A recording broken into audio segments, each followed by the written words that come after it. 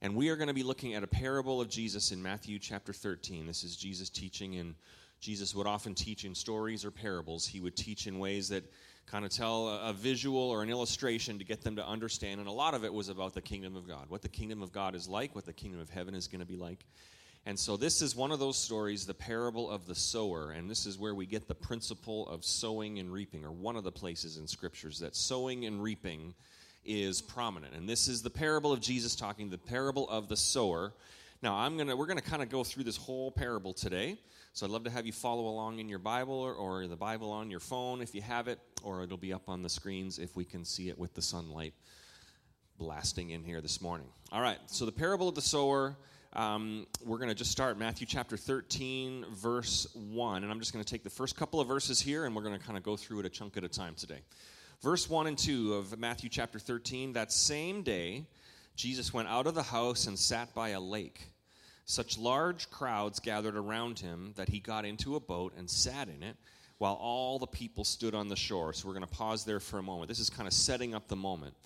It doesn't seem to me like Jesus was prepared to preach a sermon or tell a story or a parable at that moment. It says he was going out. I kind of get by this, but he was going out to sit by the lake, kind of probably to try to be by himself a little bit. He had just been ministering. There was all sorts of things happening. He probably needed a little downtime. And we see Jesus, this is an example of Jesus throughout the scriptures, is that he would take time to pray.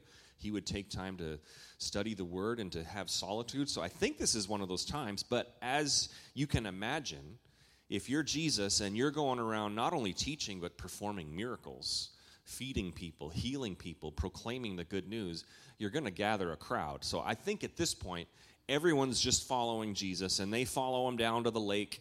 And so he sees the crowds gathered there, so he gets into a boat, and he begins to teach the people who would be gathered around the hillside there. So that would have been interesting to be a part of that or to see that, just because there's no sound systems. There's no, Jesus is probably, belting it out as good as he can, and hopefully the people in the back can hear him. But this is the moment where he begins to teach. And one other thing I want to point out about this setup is that this really is a different scenario than other times when Jesus would teach. If he was teaching in the temple or maybe in someone's house around a meal, those would be more like instances where status of people was important. So if Jesus was teaching at the temple, there would be a lot of religious rulers around, and the religious types and the high society types and wanting to talk religion and God and the kingdom of heaven. If he was sharing a meal at somebody's house, that was often, the who's who would want to be there to be seen and to be recognized. When Jesus leaves and goes down by the lake, the people that gather around him there are really going to be more like, for lack of a better term, the common folk, the common people. In fact, I read one commentary this week that the Pharisees, who would love to hover around the temple, they probably or most likely would not have been down there by the lake with the people, because it would have been beneath them to hang out with the common people. Does that make sense? Like, they would have just said, we're going to stick around the temple and do the religious things. So this really is a moment where Jesus is seemingly at the spur of the moment, teaching to the crowds who have gathered, the common people, the people who would have felt like they were on the outside compared to the religious Pharisees in the temple. So that's kind of the setup. Jesus begins teaching the parable of the sower. We're going to pick up the story again in verse 3. It says this: Then he told them many things in parables, saying, and then this is the story or the parable that Jesus tells. A farmer went out to sow his seed. As he was scattering the seed, some fell along the path, and the birds came and ate it up. Some fell on rocky places where it did not have much soil. It sprang up quickly because the soil was shallow. But when the sun came up and the plants were scorched, they withered because they had no root. Other seed fell among the thorns, which grew up and choked the plants. Still others fell on good soil where it produced a crop, 160 or 30 times what was sown. Whoever has ears, let him hear. So I'm going to stop there just for a moment. So this is the parable of the sower. Jesus tells the story of a farmer goes out, he's throwing his seed, he's scattering his seed, and it talks about the examples. And really, this parable is about how and why certain people don't receive the word of God. So when you're looking at this parable, Jesus always has meanings to these stories that he's telling. The farmer is going around and he's throwing seed. He's scattering his seed. The seed represents the Word of God. And so the Word of God is going out, and some of it, and the 4 examples there, and maybe you've heard this preached in church before. The 4 examples are the first example is some of the seeds falls on like the path where there's really no way for it to take root. And the birds come along and they eat it up. Now, a lot of times what you'll see in scriptures is that talking about the birds is often an example of a spiritual enemy or a darkness or the devil or demons. So this is what Jesus is referring to. The birds will come and snatch it up. So Jesus is saying some falls in a place where the spiritual enemy comes and snatches it up and it has no chance. All that to say, this first example points out this, that there is a spiritual element to a spiritual battle to our faith. We have a spiritual enemy, the devil, demons, the spirits of darkness. We exist in a world where, and the Bible's very clear on this, the world is way more than just what we can see, feel, and touch. There is a spiritual element. There is a spiritual battle at work for your soul. So this is, Jesus is giving us an example or an illustration of how this works. The Word of God goes out, and sometimes it's just the enemy comes in and snatches it away. The enemy blocks people from, or is trying to block people from receiving the Word of God. This is what our spiritual enemy is constantly trying to do in your life. So that should be eye-opening in and of itself this morning, is there is a spiritual enemy that is trying to pull you away from God, to keep you from receiving the truth of God's word, to keep you from drawing near to God. So that's the first example. Those birds represent the devil, our spiritual enemy, trying and working to block out the word of God from taking root in your life. And the second one was the seed that falls on the shallow soil, or there's not a lot of depth there. And it says the seed produced a crop and the plants sprung up, but there was no roots. There was no maturity. And so when the heat of the day came up, the plants just withered because there was no roots, no nourishment. So this would be Jesus giving an illustration of maybe someone who has a faith that springs up right away. Maybe it's an emotional kind of, like everyone's on fire for Jesus. It's like an emotionally hyped situation where, yes, I have faith, but as soon as real life hits, then it withers away because there's no depth to their faith. This would be talking about a faith that has no maturity. It springs up, but it quickly dies out. The third one Jesus talks about is that there's a seed that goes into the ground and it grows up, but also the weeds grow up and the thorns grow up. And if you look at my front yard, you can see this principle in reality is that there's little bits of healthy grass, but all the unhealthy stuff grows up and it starts choking out the healthy stuff. So I purposely keep my front yard looking so nasty, just to make it a sermon illustration. We see that if you've ever done gardening or anything else. It's like, why these weeds seem like they're the quickest thing to grow. There is a story maybe 10 years ago. Christy and I were in our house, and Christy wanted to plant a garden. I think she's told this story before. Forgive me if you've heard this. And so, of course, that's me. It starts out with I got to rent a tiller in this back part of our yard. We, till it up and get it all prepared, and then she plants seeds, and then we water it, and then all this stuff is growing up, and there's these things growing, and we're watering it, and she's like, oh, look at this. This might be the zucchinis or the cucumbers or whatever it was that she planted, and things were looking good. And finally, her dad, Roger, who goes to the church here, probably watching this morning, came over, and Christy was, Roger grew up on the farm in Nebraska, and so Christy was pretty proud of her bumper crop, and Roger said, Christy, those are all weeds. I mean, that's a good plant there, and there, and like maybe 5, and then the rest was just weeds. And so this was, again, we wanted to be a sermon illustration, so that's why we did things that way. Jesus is giving an illustration of a faith that grows up, but the thorns and the weeds grow up and begin to choke it out.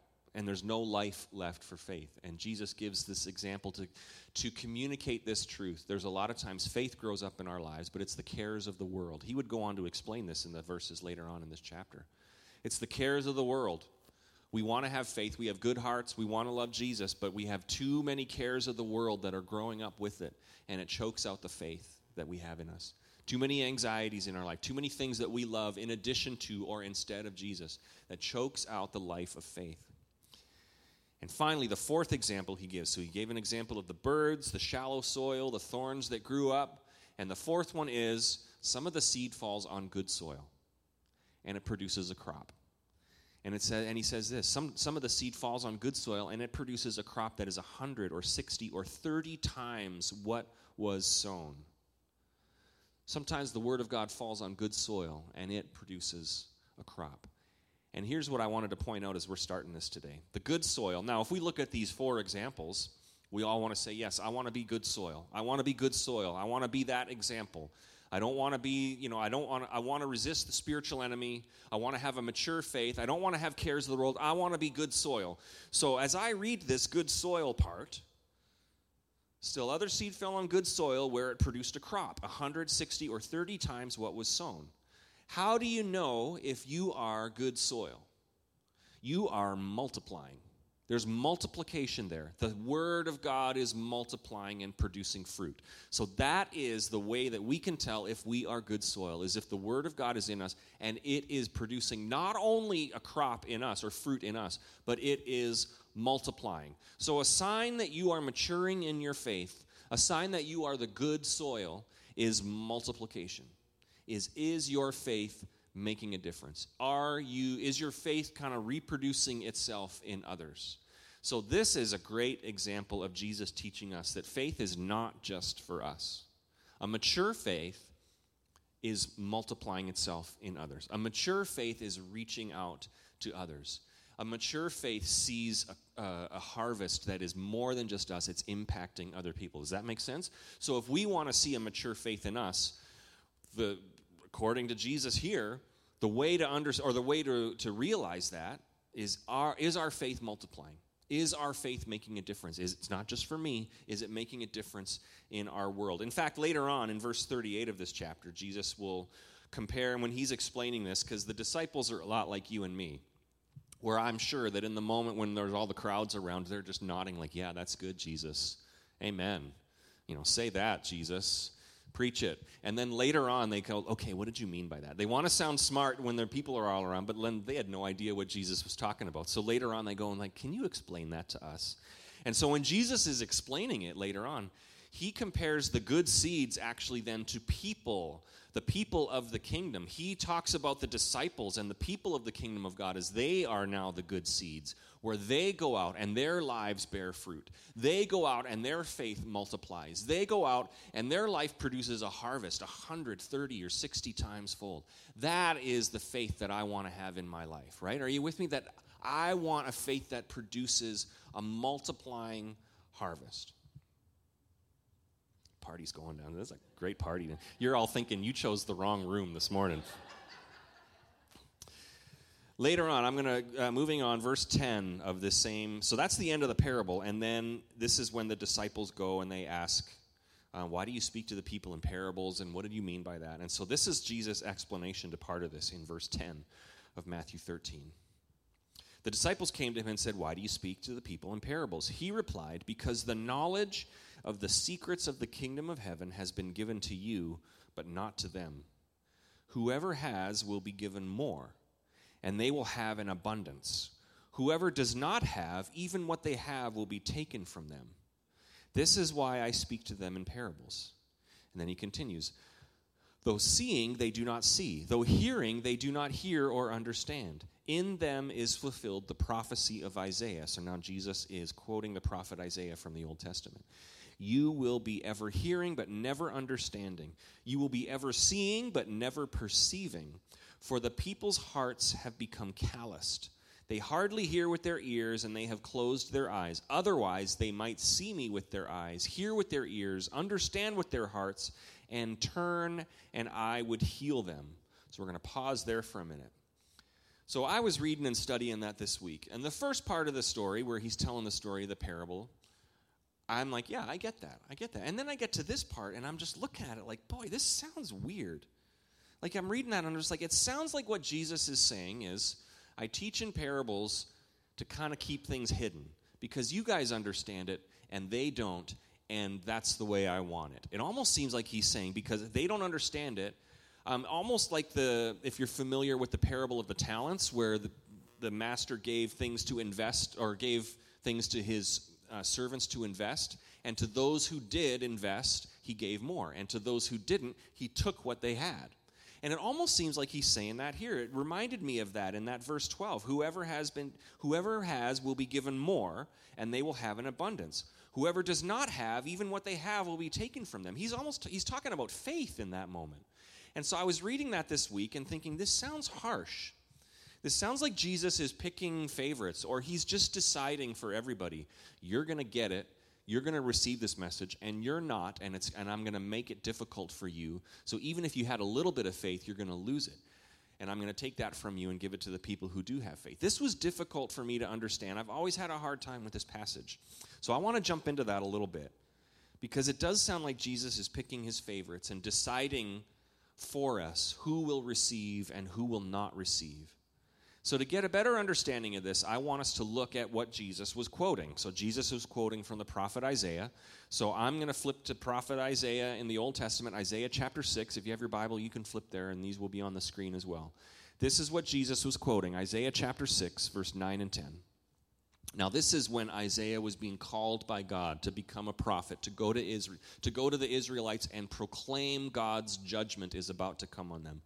And this is what it says in Isaiah 6, verse 9.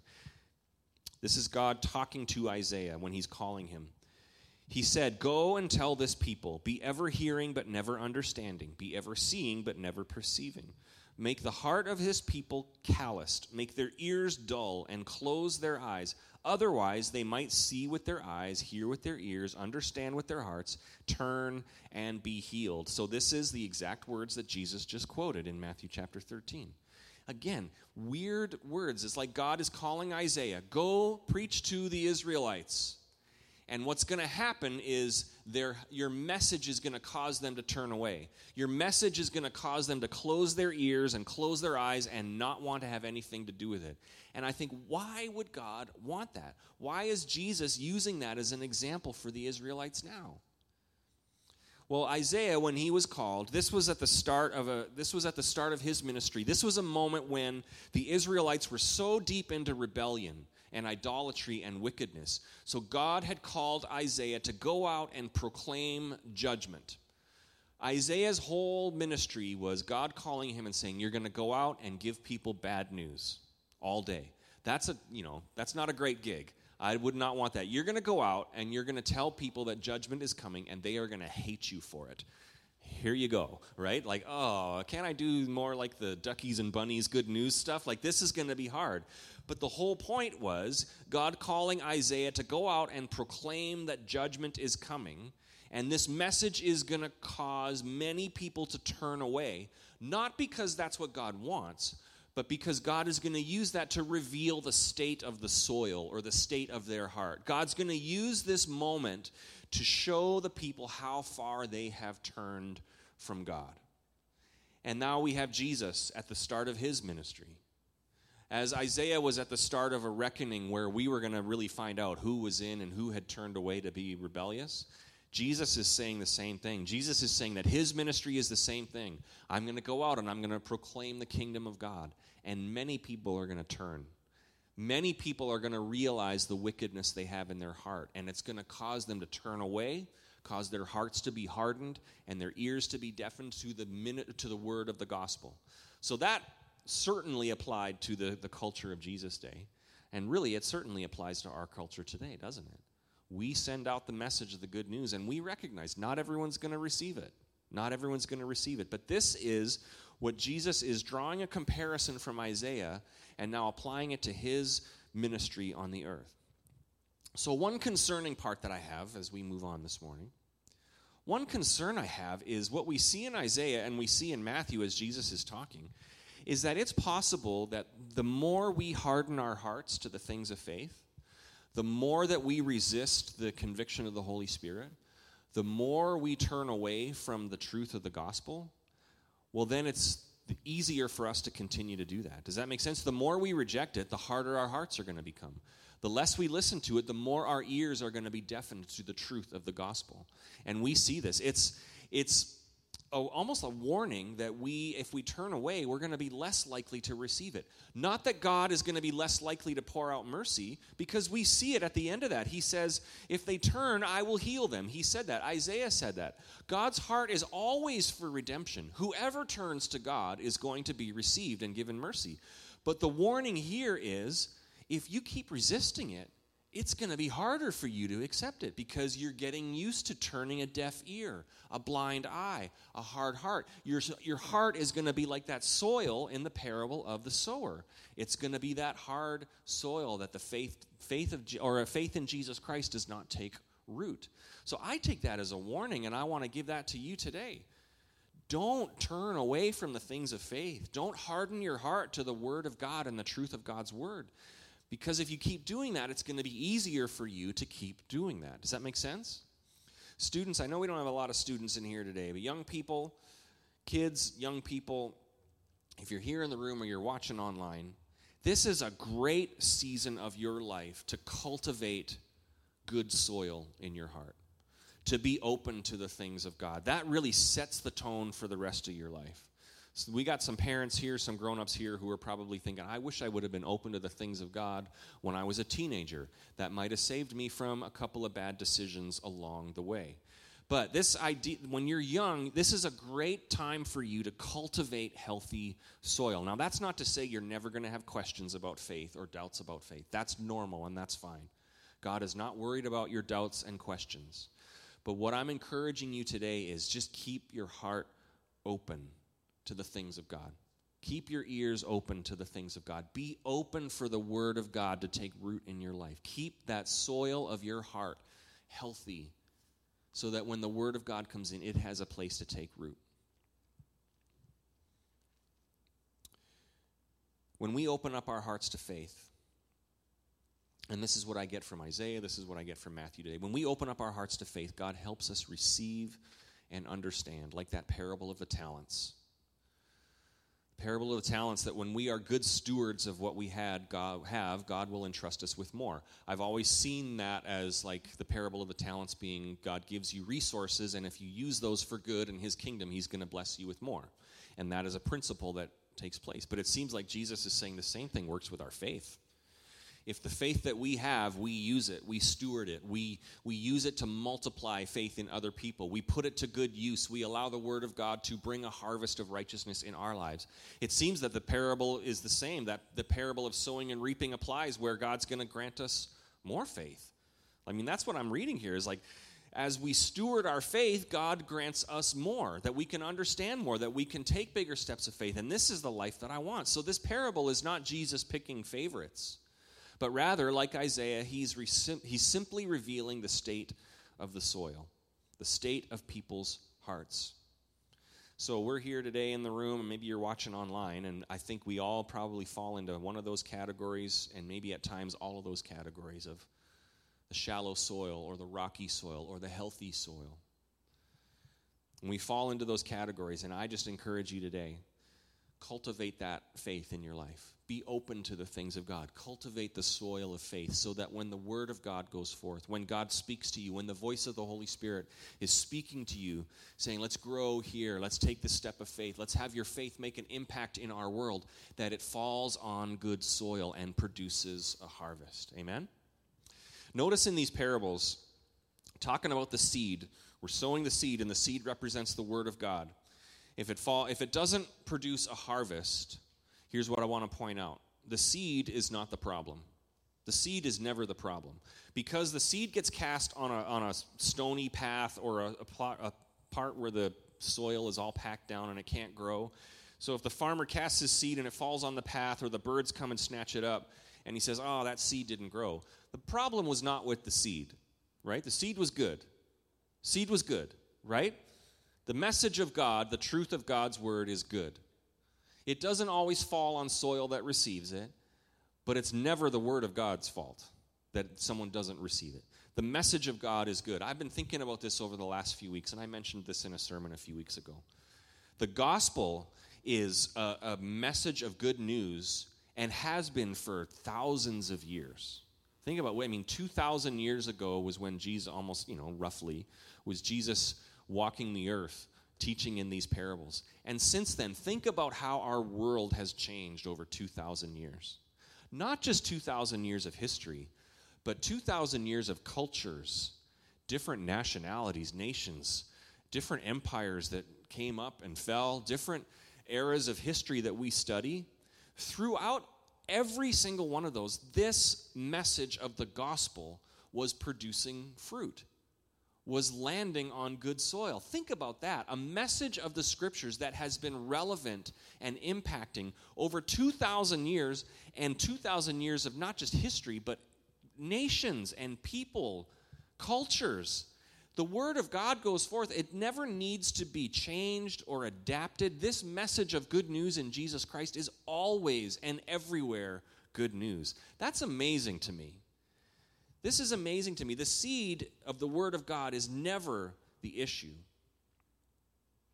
The Word of God is true and can be trusted and will bear a good harvest whenever and wherever. The conditions of the soil, however, the circumstances, the plans of the enemy, those are the determining factors. So our role as people of God, people in church today, our role is to make sure the soil in us is good. And then our role on the earth is to sow the seed, to put forth the word of God, to proclaim it boldly wherever we go, recognizing that this word of God will fall on good soil. It's not always going to be received well, and maybe you've experienced this in your workplace, in your families. Maybe you've experienced this where you want to encourage someone, or you tell them about the good news of Jesus, or you want to share your faith, and they're like, don't want anything to do with it. That's fine. That's not your fault. That's not the message's fault. Sometimes people just aren't ready. Sometimes the seed is not, or the soil is not ready. Our role on this earth is to sow the seed of the good news. We sow the seed of the gospel so that as many as possible will hear, receive, and just like Jesus said, they will turn and they will be healed and restored. Amen? This is what we want to do with our life. There's a verse in Romans 1:16 that says this: I am not ashamed of the gospel, for it is the power of God that brings salvation to everyone who believes, first for the Jew and then the Gentile. And when the Apostle Paul is writing this, he's not saying first for the Jew and then the Gentile as one is more important than the other.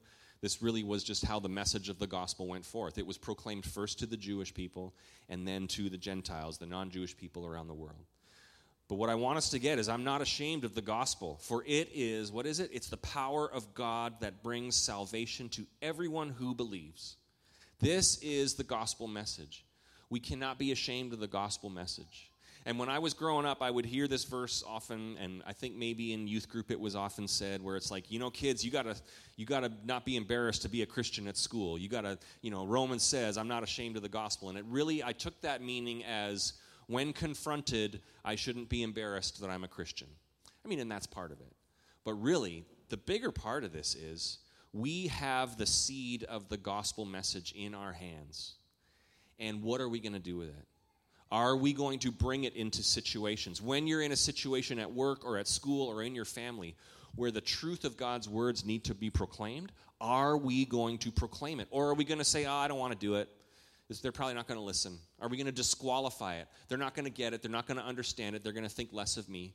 I don't want us to disqualify that in any situation. I want us to boldly go into every situation, recognizing the Word of God is active and alive, and in every situation, it is going to bear fruit. Amen?